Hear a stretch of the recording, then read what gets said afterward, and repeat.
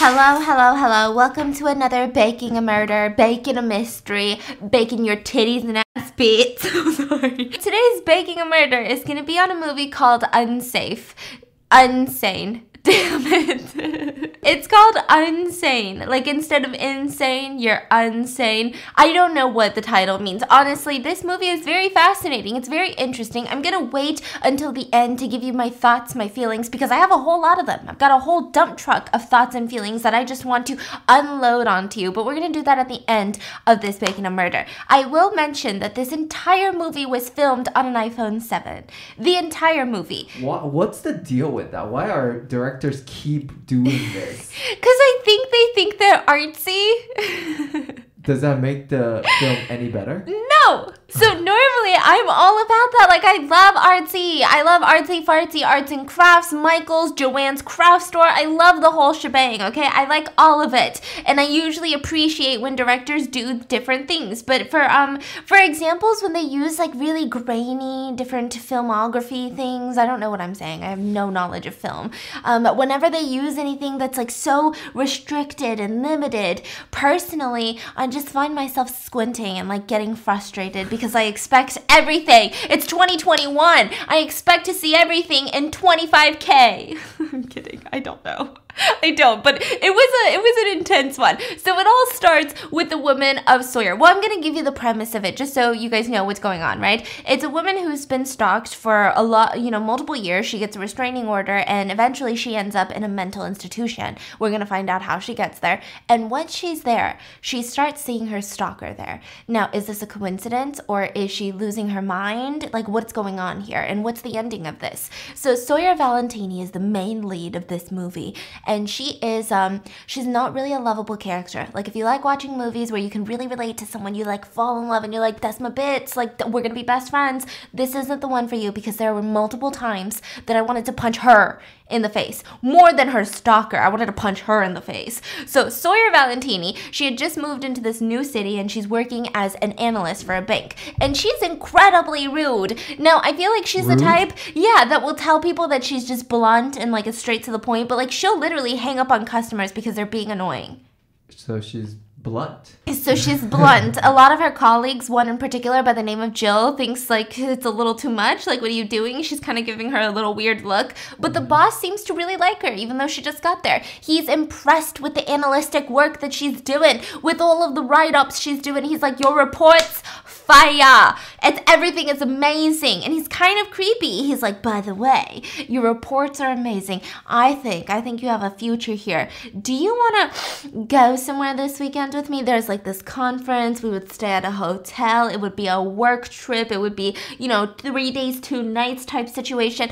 And it's really creepy. Please refrain from doing that. So she's like, okay, I mean, maybe I'll think about it. I don't think so. I don't think I'm ready enough. Now, it's unclear if she genuinely feels like she's unready or if she's like, whoa, my boss is a freaking creep. So she kind of rejects him and she leaves. Now, that night, right after work, we kind of see her go through the motions of life. So she goes home. She starts going on her phone. She matched with a bunch of guys on Tinder and decides to meet with one of them at a bar. And immediately they're hitting it off at the bar. You see them, they're talking, they're flirting, they're giggling, and all of a sudden she calls him the wrong name. She's like, oh, remember Brian? And he's like, no, my name's Kevin. And she's like, oh, and he's like, oh, it's okay, I get it. Like, names are confusing. And she's like, all right, well, let me just explain it.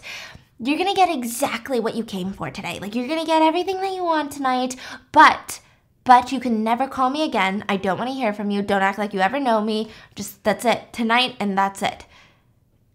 And he's just like, what? Did you like that answer? Because he's a fucking Kevin. He was like, okay, cool. So they start making out at the bar, like immediately afterwards. They're just making out at this bar. They start making out all the way in the Uber. They probably make out in the hallway. They get to her apartment and they make out some more. Now they're making out in the dark, and for some reason, out of nowhere, she just pushes him back and starts running to her bathroom and crying. And he's like, what did I do? Like, I thought this was what you wanted. And she's still crying, so he just kind of like awkwardly leaves her apartment, and she opens up her medicine cabinet inside of her bathroom and starts taking some pills. So the next morning, it seems like, she's probably a little bit embarrassed about that. Like, what happened there? What's going on? You were acting like you were such a cool bitch. Like, you're all like, don't contact me again. And then she ended up crying in her bathroom. Like, I can relate. And so she starts Googling support groups for victims of stalking. So it seems like maybe she has some sort of PTSD from a stalking situation. And now it's hard for her to, like, make a relationship happen. Which might be the reason she's like, don't ever call me again.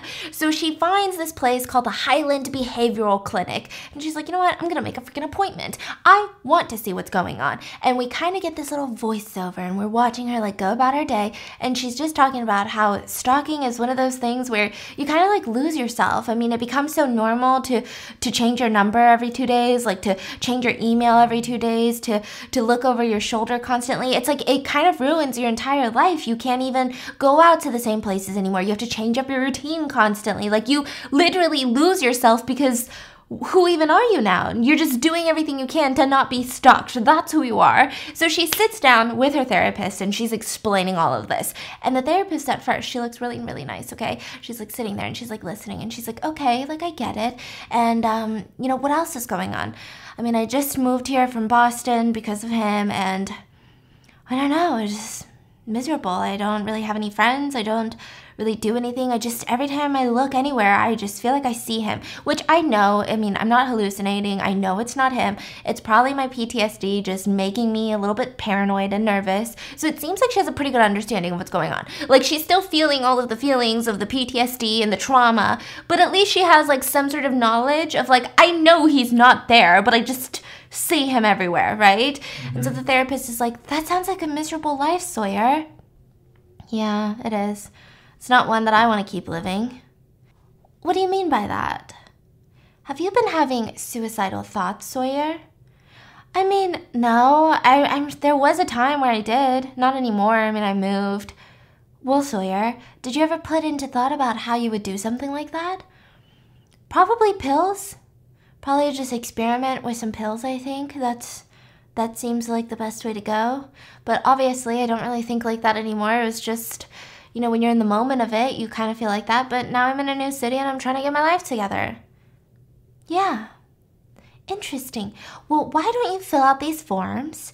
And so Sawyer, at this point, she's like, okay, well, this was really nice. Like, I know my time is over, my session is over, but I would love to come back next week. Like, do you guys have an opening next week? Because, damn, like, you're a really good listener. Like, this is the first time. Like, I can't believe I didn't go to therapy before. Like, I like it. I feel free already. Like, I feel so much better. Thank you, Sawyer. Well, I just need you to fill out these forms first. These are very generic, just some waivers, some medical information, emergency contacts, and the receptionist can help you with making an appointment. So she's like, all right, well, thank you so much. You're an amazing listener. She leaves the room. She starts filling out all of these forms, all these crazy medical forms in the receptionist area. Then she hands it over to the receptionist, and she's like, all right, so do you guys have time, maybe same time next week? All right, Miss Sawyer, do you mind just holding on 1 minute? Okay. Do you mind just taking a seat and someone will be right out with you? I don't really need anyone to be right out with me. I actually have to go back to work. Do you guys have an appointment same time next week or anytime next week? Miss Valentini, please just sit. We're going to have someone out to kind of go through the next steps of your care. Okay, so she sits down in the waiting room, and this male nurse approaches her, and he's like, please, Miss Sawyer, follow me. And she's like, okay. So she grabs her stuff and is following into the back again, and she's like, all right, well, can we just make this quick? Like, I have to go back to work. My lunch is over. And he's like, yes, it'll be quick. So he leads her down this just, like, maze of hallways, places her in a patient room. Now, this time it's very different from the therapist room of, like, your typical seating arrangement. Now it's, like, a full-on medical exam room. So you've got, like, the medical bed. You've got, the little doctor stool that like squeaks and it's just a shit show. And she's like, why am I here? Like, I literally have to go back to work. Like, what's going on? I mean, what's happening? And he says, can I see your bag, please? I just need to make sure that there's no hazardous material in there. And she's like, what? Why do you need to see my bag? It's just protocol, ma'am. Like, can you please just give me your bag? I just need to make sure there's nothing in there where you can harm other patients. Why would I harm other patients? I need to go back to work. And he's like, ma'am, please just let me do my job and you'll get out of here. And so she's like, okay, gives him her purse, and he takes everything out of the purse, puts it into this big plastic bag, and just leaves the room with both of them, her phone included, and just closes the door. And immediately she's like walking towards the door to leave. He took everything? Yeah, her entire purse, but he like put it into a plastic bag first. And she's like, okay, this is weird. And as he's leaving, she's trying to leave, but another woman walks in, and it seems like maybe she's a nurse. And she's like, all right, Miss Valentini, I need you to take off all of your clothes. We're going to do a head-to-toe exam. Nothing is invasive. This is just protocol. What? What are you talking about? Okay. Did the therapist say something? Because I'm fine. Like, I'm fine, right? This is really crazy. There must be some sort of misunderstanding. I'm Sawyer Valentini. I came here because I had a stalking situation. I didn't come here because I'm like, I don't know, crazy. She's like, what's going on, right? Yeah. And she's like, ma'am, just take off your clothes, all right? And so she's like, geez Louise. Listen, you can take off your clothes or... well, you won't really like the next option, so just do as I ask, please. So she starts taking off her clothes, she gets her exam done, and she gets put into one of those hospital gowns. And she's like, all right, Miss Valentini, please follow me. And she starts walking through the little hallways again, and she's just chasing after her in her hospital gown. Like, what is happening? Like, I literally have to go back to work. Like, you guys are crazy. And she's like, okay, so we just checked in Miss Valentini, gives her a little paper, like one of those McDonald's ketchup cups of pills. And she's like, all right, take this and take this. She's like, why? Like, okay, now she's trying to reason with the nurse. Like, you know that nothing's wrong with me, right? Like, I get it. You're just trying to do your job. I'm going to make it easier for you. Like, I know that this isn't your fault, but there must be some miscommunication down the way because I'm not supposed to be here. Ms. Valentini, it says that right here you signed consent to be involuntarily held for 24 hours. This is your signature, is it not, Ms. Valentini? Oh my god. Okay, yeah, but I mean, I just signed that outside because it's routine. Like, she just told me it's a bunch of waivers. All right, well, Miss Valentini, you signed it, so there's nothing I can do. Are you kidding me? So she starts panicking, and now I think this is like when you start thinking about, like, we've really talked about this so many times. If you were placed in a mental institution and everyone told you that you're crazy, how would you try to prove that you're not, and I hate using this E word, but like, how would you try to prove that you're not diagnosed with a mental illness that they claim that you have? Mm-hmm. It's like so difficult when you're in a situation like that. I feel like you're already at a massive disadvantage. You're already the liar, Yeah. And so she's like, okay. You know what? You're right. I'll take the pills. I got it. 24 hours. You're just doing your job. You're just trying to keep people safe, and I appreciate that. I mean, I can't imagine how hard it is being a nurse. Do you mind if I just call my mom? She's going to get really worried. And I just, I'm going to be here for 24 hours, and I don't want her to stress out. Mm-hmm. So you're asking for a phone call? Yes, please. So they go over, and she gets the phone, and she starts waiting, and it's ringing. And the nurse is staring at her. And immediately, when someone picks up on the other line, she goes, hello, my name is Sawyer Valentini. I'm being involuntarily held captive at the Highland Behavioral Center. Please send help immediately. I'm not supposed to be in here. They're holding me captive. And she hangs up. Okay. And she looks at the nurse and says, well, the police are coming. Miss Valentini, do you know how many phone calls they get like that a week from here? Let's go to your room. So she gets placed in this giant room. Now, this is where kind of like there's a bunch of plot holes. I guess maybe because it's an involuntary hold. I've never been like involuntarily held or to a mental institution, but from what I can do research on and from what I've seen in like research of actual true crime cases, it's usually separated by genders, and it's also separated by like you don't really put all the patients into like this massive room because it seemed way too big. Like I can understand a couple patients in each room, but there was just beds everywhere in like a room, and there were all the genders, I mean, it was just weird. It just didn't seem like it would actually in like a cafeteria room almost. Oh, wow. So it seemed a little bit weird. Maybe they're cutting corners, maybe this happens a lot, but it feels like it shouldn't be happening. Like I feel like there's probably so many laws that's being broken, right? They usually split people up, and so she's being placed in one of the beds, and there's a girl next to her by the name of Violet, and she looks like your stereotypical crazy character in the movie, and I say that in quotes, right? And she's looking at her like, Allison, how's the baby? She's like, oh my god, like why am I in here with these crazy people? Allison, I'm fucking talking to you. How's the baby? She just keeps looking over. Sawyer's like looking at her like, what is wrong with you? And just like goes back and lays in her bed. And she's like, all right, you want to be like that? And so her name is Violet, the girl, and she reaches into her pants and pulls out her tampon and throws it at Sawyer. And everyone in the room just starts giggling. And she's like, ew. So she swipes it away and she's like, I'm not Allison, you idiot. I don't belong here. And I'm gonna be out. Just you wait, the police are coming. And she's like, everyone's like giggling, like the police are coming. Oh, you're so big, bad, and tough. The police are coming. And she was like, you're so mean, huh? Next time you say some shit like that, I'm gonna cut all your hair off in your sleep. Oh yeah? How are you gonna cut my hair off, Violet? And she reaches up her shirt, and inside of her like waistband of the hospital uniform that she's wearing, she's got this like metal spoon that she's kind of like, it still looks like a spoon, it just looks somewhat sharp. And then she's like, now what? She's just ignoring her and trying to go to sleep. Meanwhile, that's happening. The cops actually do arrive. So 2 police officers, they come, and you can immediately tell shit ain't getting done. Like, you know the vibes. They be walking in there holding their belt, kind of like this, you know, and you're like, all right, no work is gonna happen. Got it, cool. So they walk up to the front desk lady and they're like, I gotta call for a 1045, I don't know, some sort of bullshit code. And she's like, oh yeah, I have the file right here. And he's looking through the file, and one of the police officers is like, hey Sandy, can I get some coffee in the break room? So he goes to get coffee and he's looking through it. She's like flirting with the cop and he's like, all right, sounds good. She signed the papers, gives it back to her, and they leave. Because she voluntarily signed the papers to be involuntarily held for 24 hours. So they just leave. Meanwhile... Is that a regular practice? I have no idea. I hope not. Yeah. I'm sure there are so many rules around it, but I think it gets murkier and murkier when there's people involved. I feel like this one probably wouldn't never happen, but I feel like if maybe you had a bunch of family members or friends who are like, yeah, like, let's get her committed.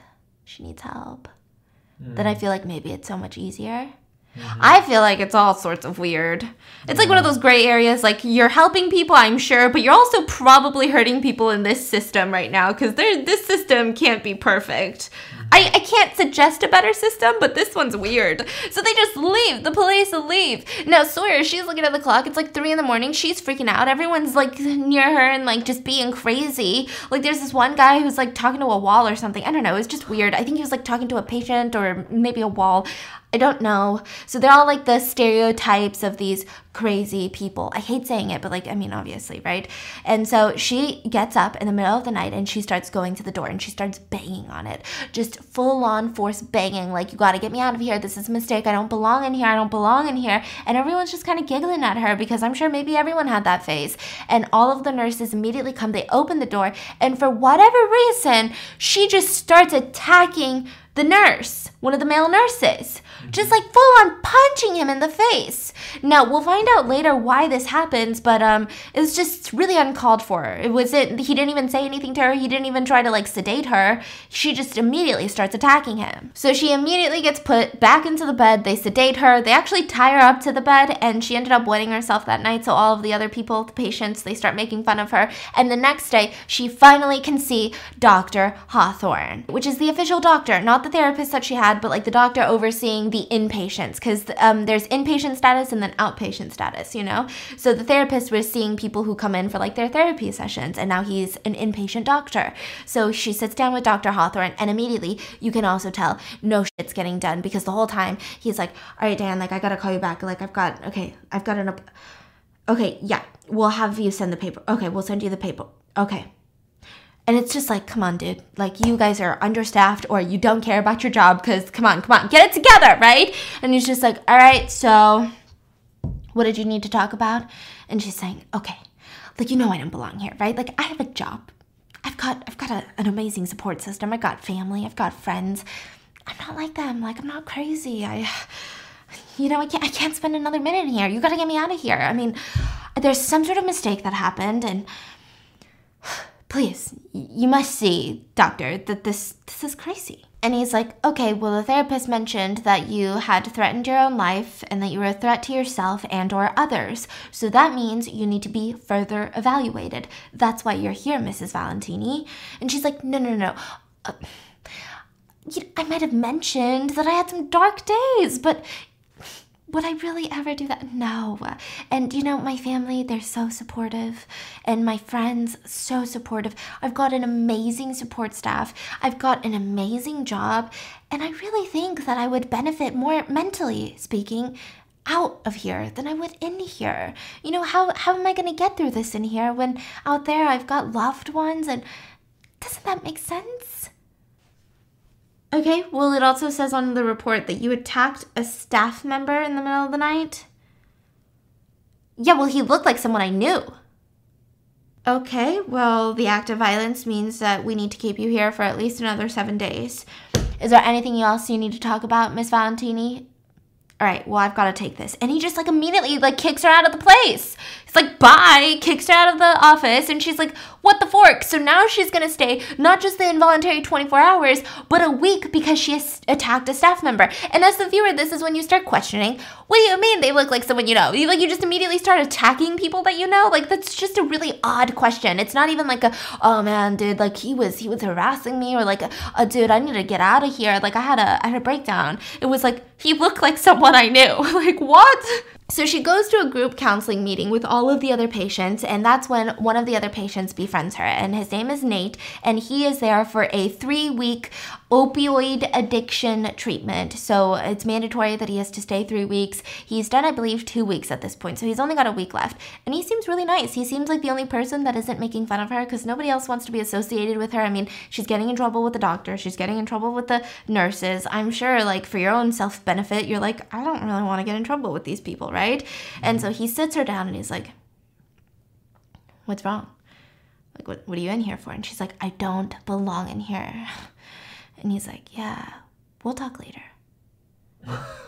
What? So she's like, okay. So they end up talking later that day, and he tells her that you brought up suicide, didn't you? Like, you brought up at least that you had thought about it. Maybe it was like 5 years ago. Maybe it was yesterday.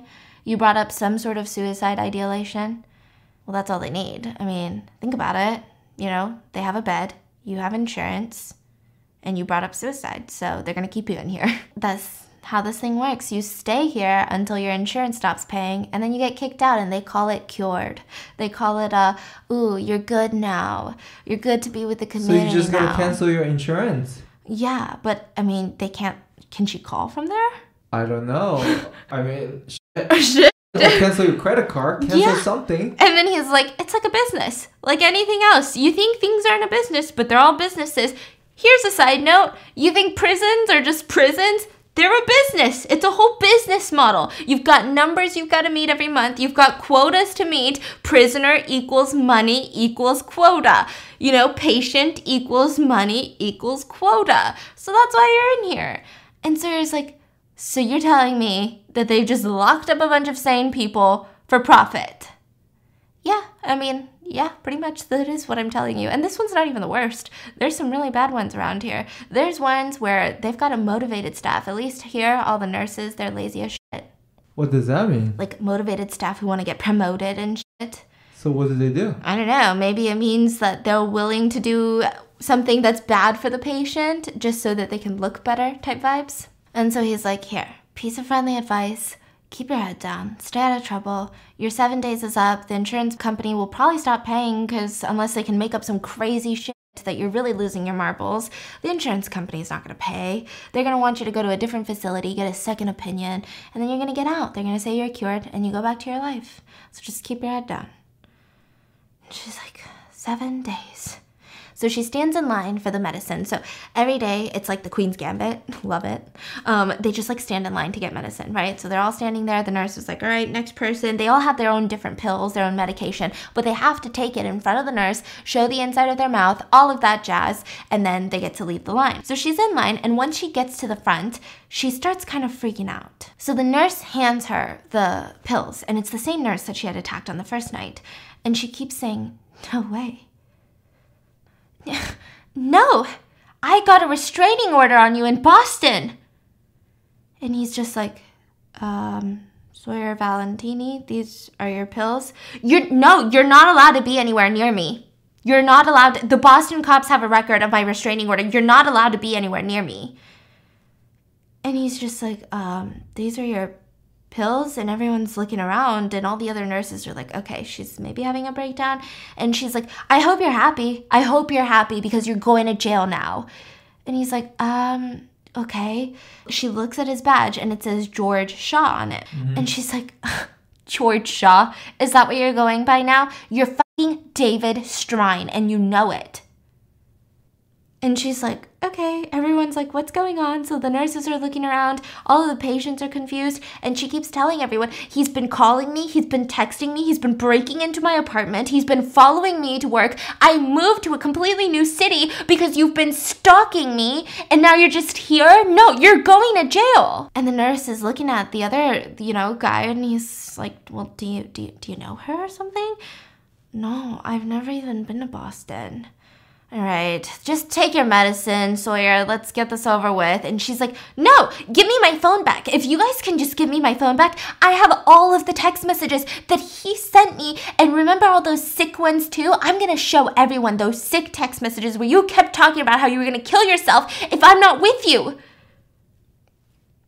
Bitch. And so she starts freaking out, demanding that they give her her phone and like flailing her arms. Everyone's confused. She's like making this whole scene. So again, they drag her into the room and they sedate her. So while she's sedated, she's kind of in and out of sleep and she hears Nate on the phone. So he had somehow smuggled in a cell phone and he's saying things like, well, I think we almost have the list ready. Like it's pretty much good to go. Yeah, no, eventually we're going to take her down.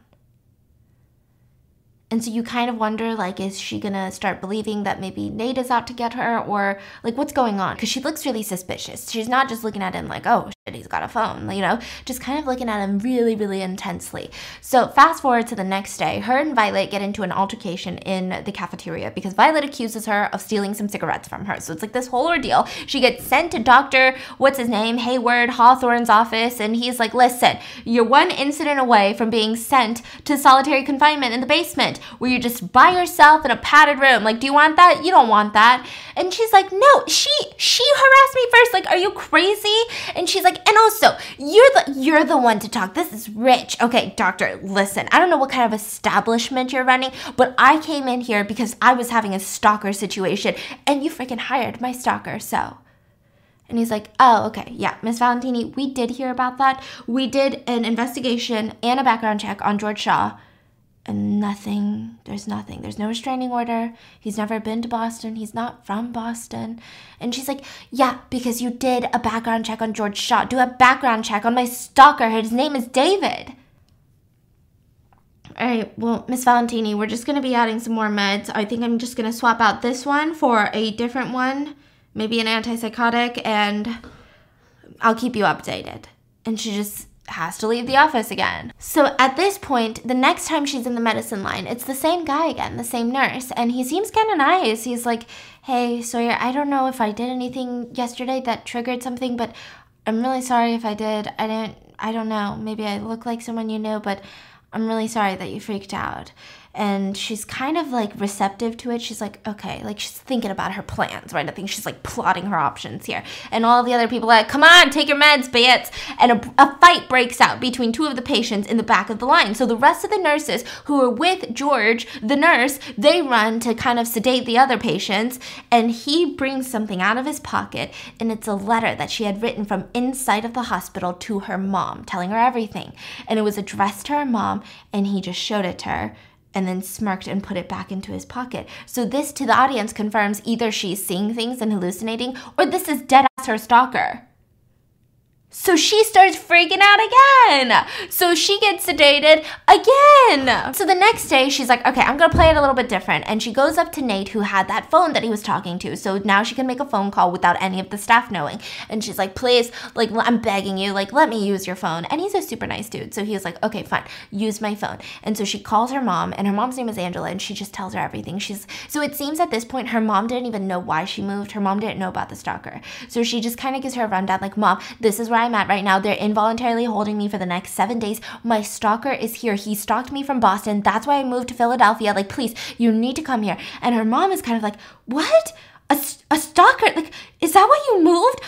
Okay, what is the place's name? And so the mom, she starts driving to where she's being held, and it seems like, okay, finally, we're gonna get some justice. So her mom goes there, and she's yelling at the receptionist. She's like, I don't freaking care who you are. I'm yelling at receptionists. I'm yelling at doctors. Her mom is a fighter. She was like, you're gonna bring my daughter out. She's gonna come out with me. I don't give a shit what you have to say. And she finally gets to the head of the entire hospital. And so she's sitting down with this woman, and she's like, I need my daughter. You're gonna give me my daughter, or I'm gonna call my attorneys. I'm going to call the cops. I'm going to call everyone. And she's like, okay, that's fine. But Mrs. Valentini, that's not why we're having your daughter here. We're not keeping your daughter for insurance purposes. We're keeping her here because we think that she's a danger to her. This episode is brought to you by Visit Williamsburg. In Williamsburg, Virginia, there's never too much of a good thing. Whether you're a foodie, a golfer, a history buff, a shopaholic, an outdoor enthusiast, or a thrill seeker, you'll find what you came for here and more. So ask yourself, what is it you want? Discover Williamsburg and plan your trip at visitwilliamsburg.com. Herself, and we have multiple in-hospital, doctors who are amazing. They're treating her, and I just don't think we should get lawyers involved because I see on her record she just got hired at a bank, and usually people like banks, they don't like frivolous lawsuits. And, do you really want to draw attention to the fact that your daughter was held in a mental institution for her future employers? I don't think that would be smart, but again, you're free to do as you wish, but we're just trying to look out for Sawyer. That's it. They're good. And so her mom's like, well, can I see her? Can I see her at least? Well, visiting hours just ended like an hour ago, but okay, yeah, we can give you 20 minutes. So she gets to meet up with Sawyer, and Sawyer kind of tells her everything, and Sawyer doesn't seem quote-unquote crazy anymore. Like, she's like, Mom, I'm really sorry. You need to get me out of here. I don't know what's going on. I know he's in here, and I'm sorry I didn't tell you about the stalker. After Dad died, I just didn't want to stress you out more, and it was a lot, so I made it seem like I was just moving here for a job opportunity. Okay, well, that's okay, Sawyer. I'm gonna get that son of a bitch. We're gonna get him arrested. I don't care if I have to call the most expensive attorney in the city. I don't care if I have to call the FBI. I'm gonna get you out of here, okay? Jesus Christ, what are you wearing? Okay, I'm gonna go back to the motel. I booked into the motel across the street, and I'm gonna get you some. I always overpack, so I'm gonna get you some of my clothes. Are you cold here? Are they feeding you? Like, she's just doing mom stuff. And so the mom leaves, and during this, you kind of see the mom constantly trying to be on the phone. Like, she's trying to really work. Like, she's calling the police. The police say they can't really do anything for her, so she starts calling a bunch of attorneys, but attorneys do what attorneys be doing, and they're just like, all right, yeah, we'll get back to you. And then they just, like, hang up on her, and so she's like, what the heck? Like, I want her out right now. I don't want to wait till you get back to me, right? So they just kind of hang up on her, and she's getting more and more frustrated. She drives to the motel, just super freaking frustrated. Now, meanwhile, all of this is happening. Nate and Sawyer start kind of bonding a little bit, and they start kind of trying to take their mind away from the fact that they're inside of this hospital. So he's like, well, what did you want to be growing up? And she's like, I don't know. What about you? And he's like, well, I wanted to be an astronaut. Now I'm here. And she's like, well, I wanted to go to med school, but I ended up not going, and I started working at a hospice care center. So I was taking care of a bunch of old people, and that's how I met David Strine, my stalker. I was taking care of his dad, who had dementia, and he would come in every day, and I would help his dad. I would wheel his dad out to see David, and he was quiet.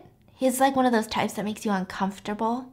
But I kind of felt bad for him, His dad didn't even remember him. They couldn't really have a conversation. And I tried the best that I could, and everyone did, and then his dad ended up passing away. And so out of respect, I went to the funeral. And that's where everything went weird. At the funeral, he started grabbing my hand, holding it, and he looked at me and he said, before he died, you know that he wanted us to be together, right? And so then he would constantly send me these notes at work like, oh, Sawyer, you're always on my mind. I love you always and forever. And I kind of ignored it. And somehow he got my phone number and he started texting me nonstop. I filed a restraining order and I thought that would be the end of it. But one day I went in to shower and I got out of the shower and there was a dress laid out on my bed with a note telling me he's going to take me out on a date. So I spent all of this money getting this crazy door because I had to replace the door of my apartment, put bars on my windows. I couldn't even park in the apartment parking lot anymore. I had to change my number. I had to deactivate all of my social media accounts. I hired someone to try to help me stalker-proof my place, and they told me, if you are hanging out with friends, don't even be in pictures. Pretty much be as invisible online as possible. And it just kind of ruined my life. And I started seeing him everywhere. And maybe I am crazy. And he's like, no, you're not crazy. You're fine. So we see the mom at the motel, and she's kind of panicking. She's smoking some weed, and she's like, yeah, mom's cool. She's calling some more attorneys, looking up how to, prison break her daughter out. And she gets a knock on the door, and it's maintenance. And she looks through the little peephole, and we know it's David Strine, the nurse. And she opens the door, and that's all we see. So the next night, Sawyer finds a way to not take her meds. She is able to show her mouth, but is able to spit them back up, and she was putting it under her pillow inside the bed. And she felt something, and she takes it out, and it's her mom's ring, her wedding ring, that she never takes off since Dad died. So she immediately goes over to Nate's bed, and she's like, I need to use your phone right now. And he's like, we're gonna get caught. And she's like, trust me, I need to use your phone right now. And she keeps calling and calling her mom, and she will not pick up. So she leaves a bunch of voicemails. And so the next day, her and Nate start bonding some more, and she's just talking about how it's day 5. She's really excited to get out, but she's so worried that her mom's not picking up. And he's like, it's fine. She's probably busy talking to attorneys. In 2 days, she's going to be out there excited, and you're going to go home with your mom. And she's like, well, you get out in a week, maybe we can go to lunch or something, because I kind of owe you. You've been helping me with your phone and stuff. I really owe you. And he's like, no, it's different. It's really different. Once you get out of here, you don't want to be people's friends, okay? We're not the same people out of here. Inside, we're friends. Outside, we're not. And also, outside, I don't have anything to be useful. Inside, I've got a phone. So, that's why you want to be my friend. And she's like, well, maybe I can let you use my phone when we're outside. So it's kind of her invitation to be like, no, we'll still be friends. And he's like, okay, yeah, maybe I'll use your phone when we're outside. So they're giggling. Meanwhile, the creepy nurse is watching. And he's getting mad. So later we see Nate go to the bathroom, and the creepy nurse walks into the bathroom, and Nate freaks out. He, flushes the toilet, washes his hands, and the creepy nurse walks up behind him and smashes his head against the mirror and drags him to the basement of the facility. I don't know how he got away with that, but he did. Put him in a wheelchair. He's tied up in the wheelchair because in these types of institutions, they've got handcuffs on the wheelchair. Oh, he just hold on. Yeah, he hold on kidnapped a patient inside the hospital. Oh, yeah. Wait, what? And he starts doing the electroshock on him downstairs. Torture house. With a defibrillator, the one that's clear, Grey's Anatomy, all of that jazz. And he starts torturing him, saying things like, you shouldn't really get involved in other patients' treatments. Who do you think you are? And so at that point, he somehow is able to get drugs and injects Nate with what we can assume to be a lethal dosage of opioids, which is what he's inside of this rehab for. And he just kind of leaves him slumped over. He takes him out of the wheelchair, leaves him in the basement. So if someone finds him, maybe you think a patient got rogue and somehow got hands on drugs and overdosed. So he leaves him, and the next night, Sawyer goes to bed, and she reaches under her pillow, and she sees Nate's phone. And this is really confusing because she hasn't seen Nate in a while, right? And she looks at text messages that he had just received, and it's pictures of Nate being tortured in the basement. So she starts freaking out, and I don't know how this happened, but for some reason, instead of calmly walking up to a nurse and showing them the pictures, she just starts hysterically screaming. So they don't even try to talk to her, they just sedate her again. And after she gets sedated, she wakes up in solitary confinement in the basement in this padded room. So meanwhile, all of that is taking place in the basement. The nurses, they've got their own little scandal. They're going around and they're talking to George, and they're like, hey, George, you need to keep it under the wraps. And if you hear any patients talking about it, squash the rumors. But we found one of the patients dead in the basement. He's like, dead? Yeah, I think he got his hands in a drug cabinet because we think he overdosed. Oh my God, that's terrible. Who would leave something like that open? I don't know, but if you hear other patients talking about it, squash the rumors. Just say he was transferred. And so he's like, yeah, of course. So he goes down into the padded basement to visit Sawyer, and he starts talking this nonsense with her. So this is kind of the first time that you see them talk without him being like, I'm George Shaw, I'm a fucking nurse. She's like, are you gonna kill me? Just kill me. Are you gonna kill me? Just do it. And he's like, What are you talking about? There's no way after all this time that you think that I would possibly hurt you. No, Sawyer, I love you. Why would I hurt you? It's crazy. And she's like, did you kill Nate? Well, Nate chose his course of action and he chose the consequences. Well, you killed my fucking mom, didn't you? No. What? Your mom is like family to me. How could I kill your mom? You don't even know my mom. My mom doesn't even know you exist. No, Sawyer, I didn't kill your mom. And she's like, well, how did you get my mom's ring? And he says, listen, I went to the motel that your mom was staying at and I had a nice conversation. She told me how your mom and your dad met and I told her how we met at the hospice center and she gave me her wedding ring for me to propose to you. What? She thinks it'll be great together. And so she's like, you're sick. And he's like, no, listen, I'm not sick, but I have a cabin. I have a cabin in the woods in New Hampshire, and it's completely isolated. It's off the grid. Everything's solar paneled. We have our own little garden, and we could just live there, and we'd be so happy. Because right now we have all of this other stuff, in between us, but when we're out there, it would just be you and me. And she's like, no, I fucking hate you. Like, you ruined my life. Like, look at where I am. Like, you did this to me. How could I ever be happy with you or without you? Like, you literally make me miserable, And he's just like, no, I've seen you, Sawyer. I've seen you. You go to work and you just float around. You try to fit in, but you don't. And you know something's missing. And it's me. So she starts yelling at him. He ends up somehow choking her. Honestly, the dialogue is really odd in this situation, okay? It's not like, it's weird. And so he, cries because he's like, ugh! And then he realizes he's choking his loved one. So then he, leaves her again. And it's, this whole moment. Now, meanwhile, other nurses are cleaning out Nate's locker. So they keep all of your personal belongings in in an area so that when you're outpatient, they give them back to you. Like prison. And so they had all of his stuff and they find a journal and they're like, oh my God, this fucker's he's been keeping log of everything that goes down here. Like all the shady shit. What do you mean? Like all the insurance stuff? Oh.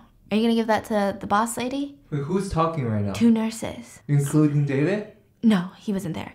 And so they're like, yeah, I'm going to give this to the nurse. Maybe one of us will get promoted. So he brings it to the main head boss, the one that was like, oh, you don't want to press charges to the mom, right? Uh-huh. And she was like, thanks for bringing this in. And he's like, no problem. So really some shady shit's going on. And at the same time, outside of the hospital, a jogger is running and their dog stumbles upon what we can imagine to be human remains, and they start screaming. Now, along this, the police come, the police start investigating, they start calling this person a John Doe. They couldn't find any identification of that person yet, and later we find out that this is the real George Shaw, and the police will too. So, meanwhile, all of that's happening. Sawyer's still in the padded room, and he comes the next morning, and he has her go-to breakfast order. He's like, I got you the egg breakfast that you love so much, blah, blah, blah, blah.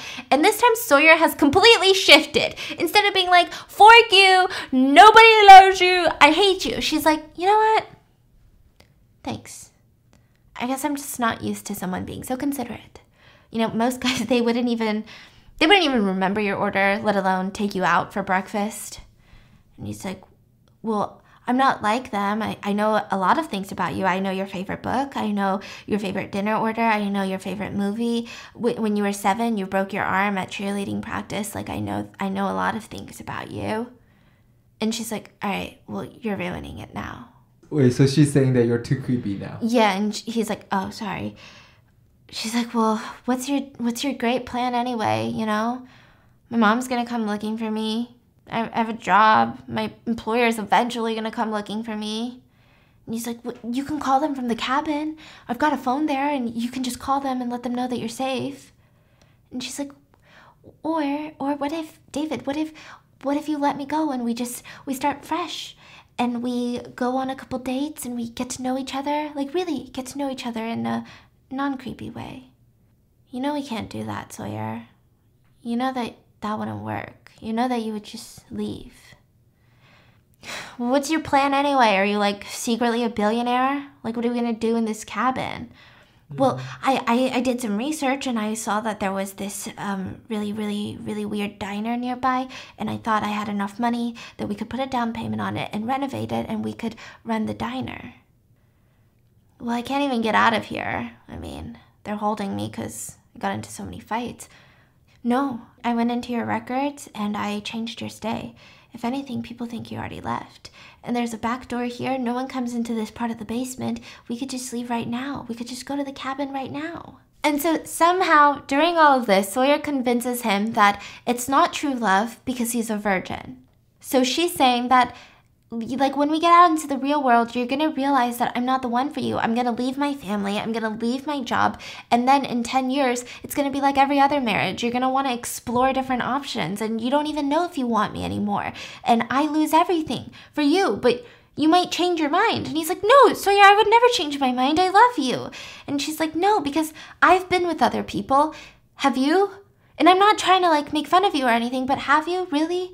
And he says no. And she's like, well, you need to at least have sex with someone else so that you can decide if you want me, because I don't want to just be your first, you know? I want to be your last.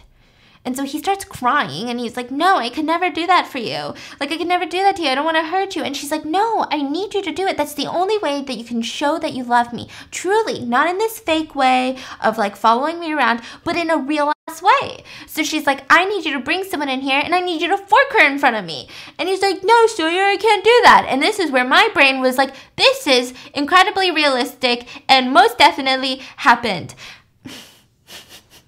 And so he's like, who do I bring? Just like any patient? And she's like, no, bring Violet. Now, I mean, you can kind of see where this is going because Violet had showed her the shiv that she had made. So it seems like it's definitely an exit plan. She probably doesn't want to watch an assault go down, but also Sawyer's not a good person. Just keep that in mind. So he brings Violet down and he throws her onto the padded room floor, and Sawyer is like, okay, good, now do it.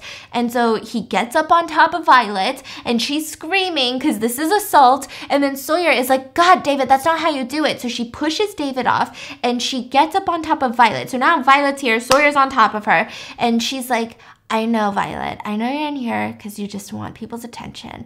And that's why you were yelling at me. And that's why you try to pick these fights with me, because you just wanted my attention. And she starts making out with Violet. And Violet is making out with her. So, I don't know. Maybe Violet had a crush on Sawyer. Never was indicated. So, they start making out. Meanwhile, you know, Sawyer's reaching into her pants, but she grabs the shiv. And David comes closer, I guess, to, like, watch it because he's a weirdo, and she immediately grabs the shiv and stabs him in the face, and she runs out of there, but she, like, leaves Violet in there, and she watches through the window as David strangles Violet. So she just, like, watches Violet die and, like, doesn't do anything about it. So then she starts... Why is David strangling Violet? I don't know, because so that she can't talk, probably, maybe, or anger. Because he's a psycho. And so she starts running down the hallways. She can't find an exit. All the doors are locked. Finally, she gets out. And at the same time, we see the police station nearby say, oh, the Jane Doe's George Shaw. And the other police officer is like, no, that's not possible. Because it says right here that he's working at... Wait, what? And so immediately, as she runs out of the building from one of the basement doors, you hear the police sirens come. And so it seems like they're trying to arrest him because, you know, he's probably a murderer and identity theft. And she's listening, and she suddenly gets bonked on the head. And it's David behind her. And he places her into the trunk. She wakes up in the trunk, and it's really stinky in there. And she sees this big plastic bag next to her, and she opens it up, and it's her mom. Her mom's dead in the trunk. So she somehow is able to pop the trunk open, and she runs out. So she jumps out the trunk and she starts running into the nearby woods, and he stops the car and he starts running after her. And she's like, no, like, she keeps running. Meanwhile, the police are investigating. They're like, you know, we've got search warrants. We're going to search the entire place. They find Nate. The police, you know, the staff are just trying to tell the police, no, he overdosed. So she starts running into the woods. But of course, like every chase scene, she trips and falls. And he stabs her in the leg because he's like, this is what's going to help. And she goes unconscious, and he starts telling her, it's going to be different when it's just you and me at the cabin. It's going to be different. And you look so beautiful right now. Like, you look like how you looked at the hospice care. Just sitting there, so peaceful and beautiful. You'll learn to love me, you know? And he starts laying next to her and, like, caressing her hair. You'll learn to love me maybe this year. On the ground? Yeah. In the leaves, yeah, maybe this year, maybe next year, maybe in 2 years, and we can start a family of our own. That'd be nice.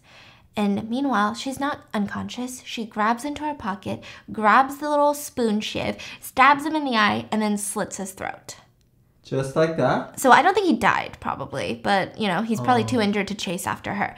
And all of that's happening. Meanwhile, breaking news is happening that there is insurance fraud happening. They found Violet's body, suspicious of Nate's body. Now, Nate had that cell phone because I don't know if he was a journalist or if he had contact with journalists, but he was working with a team who knew that he went off the grid all of a sudden, and they had all of his notes, they had all of the information, specific dates, specific people involved, so all of the staff get arrested. It was just an insurance fraud? Yeah. Now, 6 months pass, and Sawyer's just eating lunch with her old colleagues. So, I mean, I guess she's, like, back at the same workplace, right? And she's eating lunch, and the colleague's like, I can't believe you got promoted. And she's like, yeah, it's fine, it's whatever. It seems like she's adjusting well. Meanwhile, she's looking over and she hears a guy, and she can only see the back of his head, and he's saying, yeah, we met at hospice care, and I think she's the one. And she grabs her salad fork, or her salad knife, and starts walking up to that person, and she's about to stab him, and he turns around, and it's not David, it's someone else. And so she drops the knife, and she runs out of there, shaking. And that's the end. So... was that David or not? It wasn't, no. No, but it's just like, I guess they're trying to imply that, you know, the trauma never goes away. But is David dead? I don't know. Oh, we don't even know if he's arrested. Yeah. This one was a weird movie. Okay, so I tried to tell it to the best of my abilities. Would I recommend this movie? No. I think, like, they tried really hard to be different. And I don't know what their budget was for this. I think they tried really hard to be different with the whole iPhone 7 filming. But, like, the dialogue was just such a stereotype. There was no character development. The main character is so unlovable, but not in a way that's like Game of Thrones where all the characters are unlovable, you know, and, like, you have one or two good ones and then the rest are just horrendous, but you keep watching because, like, oh, God, how much more evil can there be? It was just like, you're supposed to sympathize for her because she's a stalking victim, but at the same time, she, like, doesn't give a fork if Violet dies and gets assaulted. And it's just, like, it's really hard to have any sympathy. If anything, you seem just as bad as the stalker that you're willing to, like, have a girl get assaulted. Because what? The whole stalker dialogue is pretty much if I asked my newborn niece to write a dialogue about stalking. The screenwriting was just weird. There was no, like, depth. It was very stereotypical, like, no, I love you. I would never hurt you. And then she was like, oh, you're just, no girl likes you, huh? Is that why you're a stalker now? And then she was like, okay, like, I'll go to the cabin with you. And he's like, really? And she's like, but you gotta fork someone first. And he's like, really? Like, it was just a lot. It's just a little weird. Especially, I think, coming from, like, true crime angle, it just seems really, really shallow, right? Like, really unrealistic. This seems like if you were to bring this to a judge and jury, they're like, oh yeah, that's what we know stalking to be, literally in a textbook, you know? But, like, most stalking cases are not like that. They're really nuanced. There's so much vague areas, and it just gets really strange. Would I recommend it? It's not my favorite. How would you rate it? See, that's the thing, though. The person who produces it made one of my really loved movies called Side Effects. The one with the two women come together to sue a massive drug company, and she kills her husband. And it was because the side effects of a drug could possibly make her... So her and her therapist were, like, working together, and it's, like, this whole thing, and they're lovers. So he produced that one, and I really liked that one because it was like, oh, there's so many, like, nuanced things, and there's so many things that I wasn't expecting. But then this one was just really flat. So, like, a 0. Yeah. I think especially if you have been around a stalking victim or have been stalked, I don't think you're going to like this video because it is just so incredibly, like, stereotypical and shallow that you're going to be like, that's not even. So let me know in the comments, what are your thoughts? And I hope you guys enjoyed, and I'll see you tomorrow. Bye.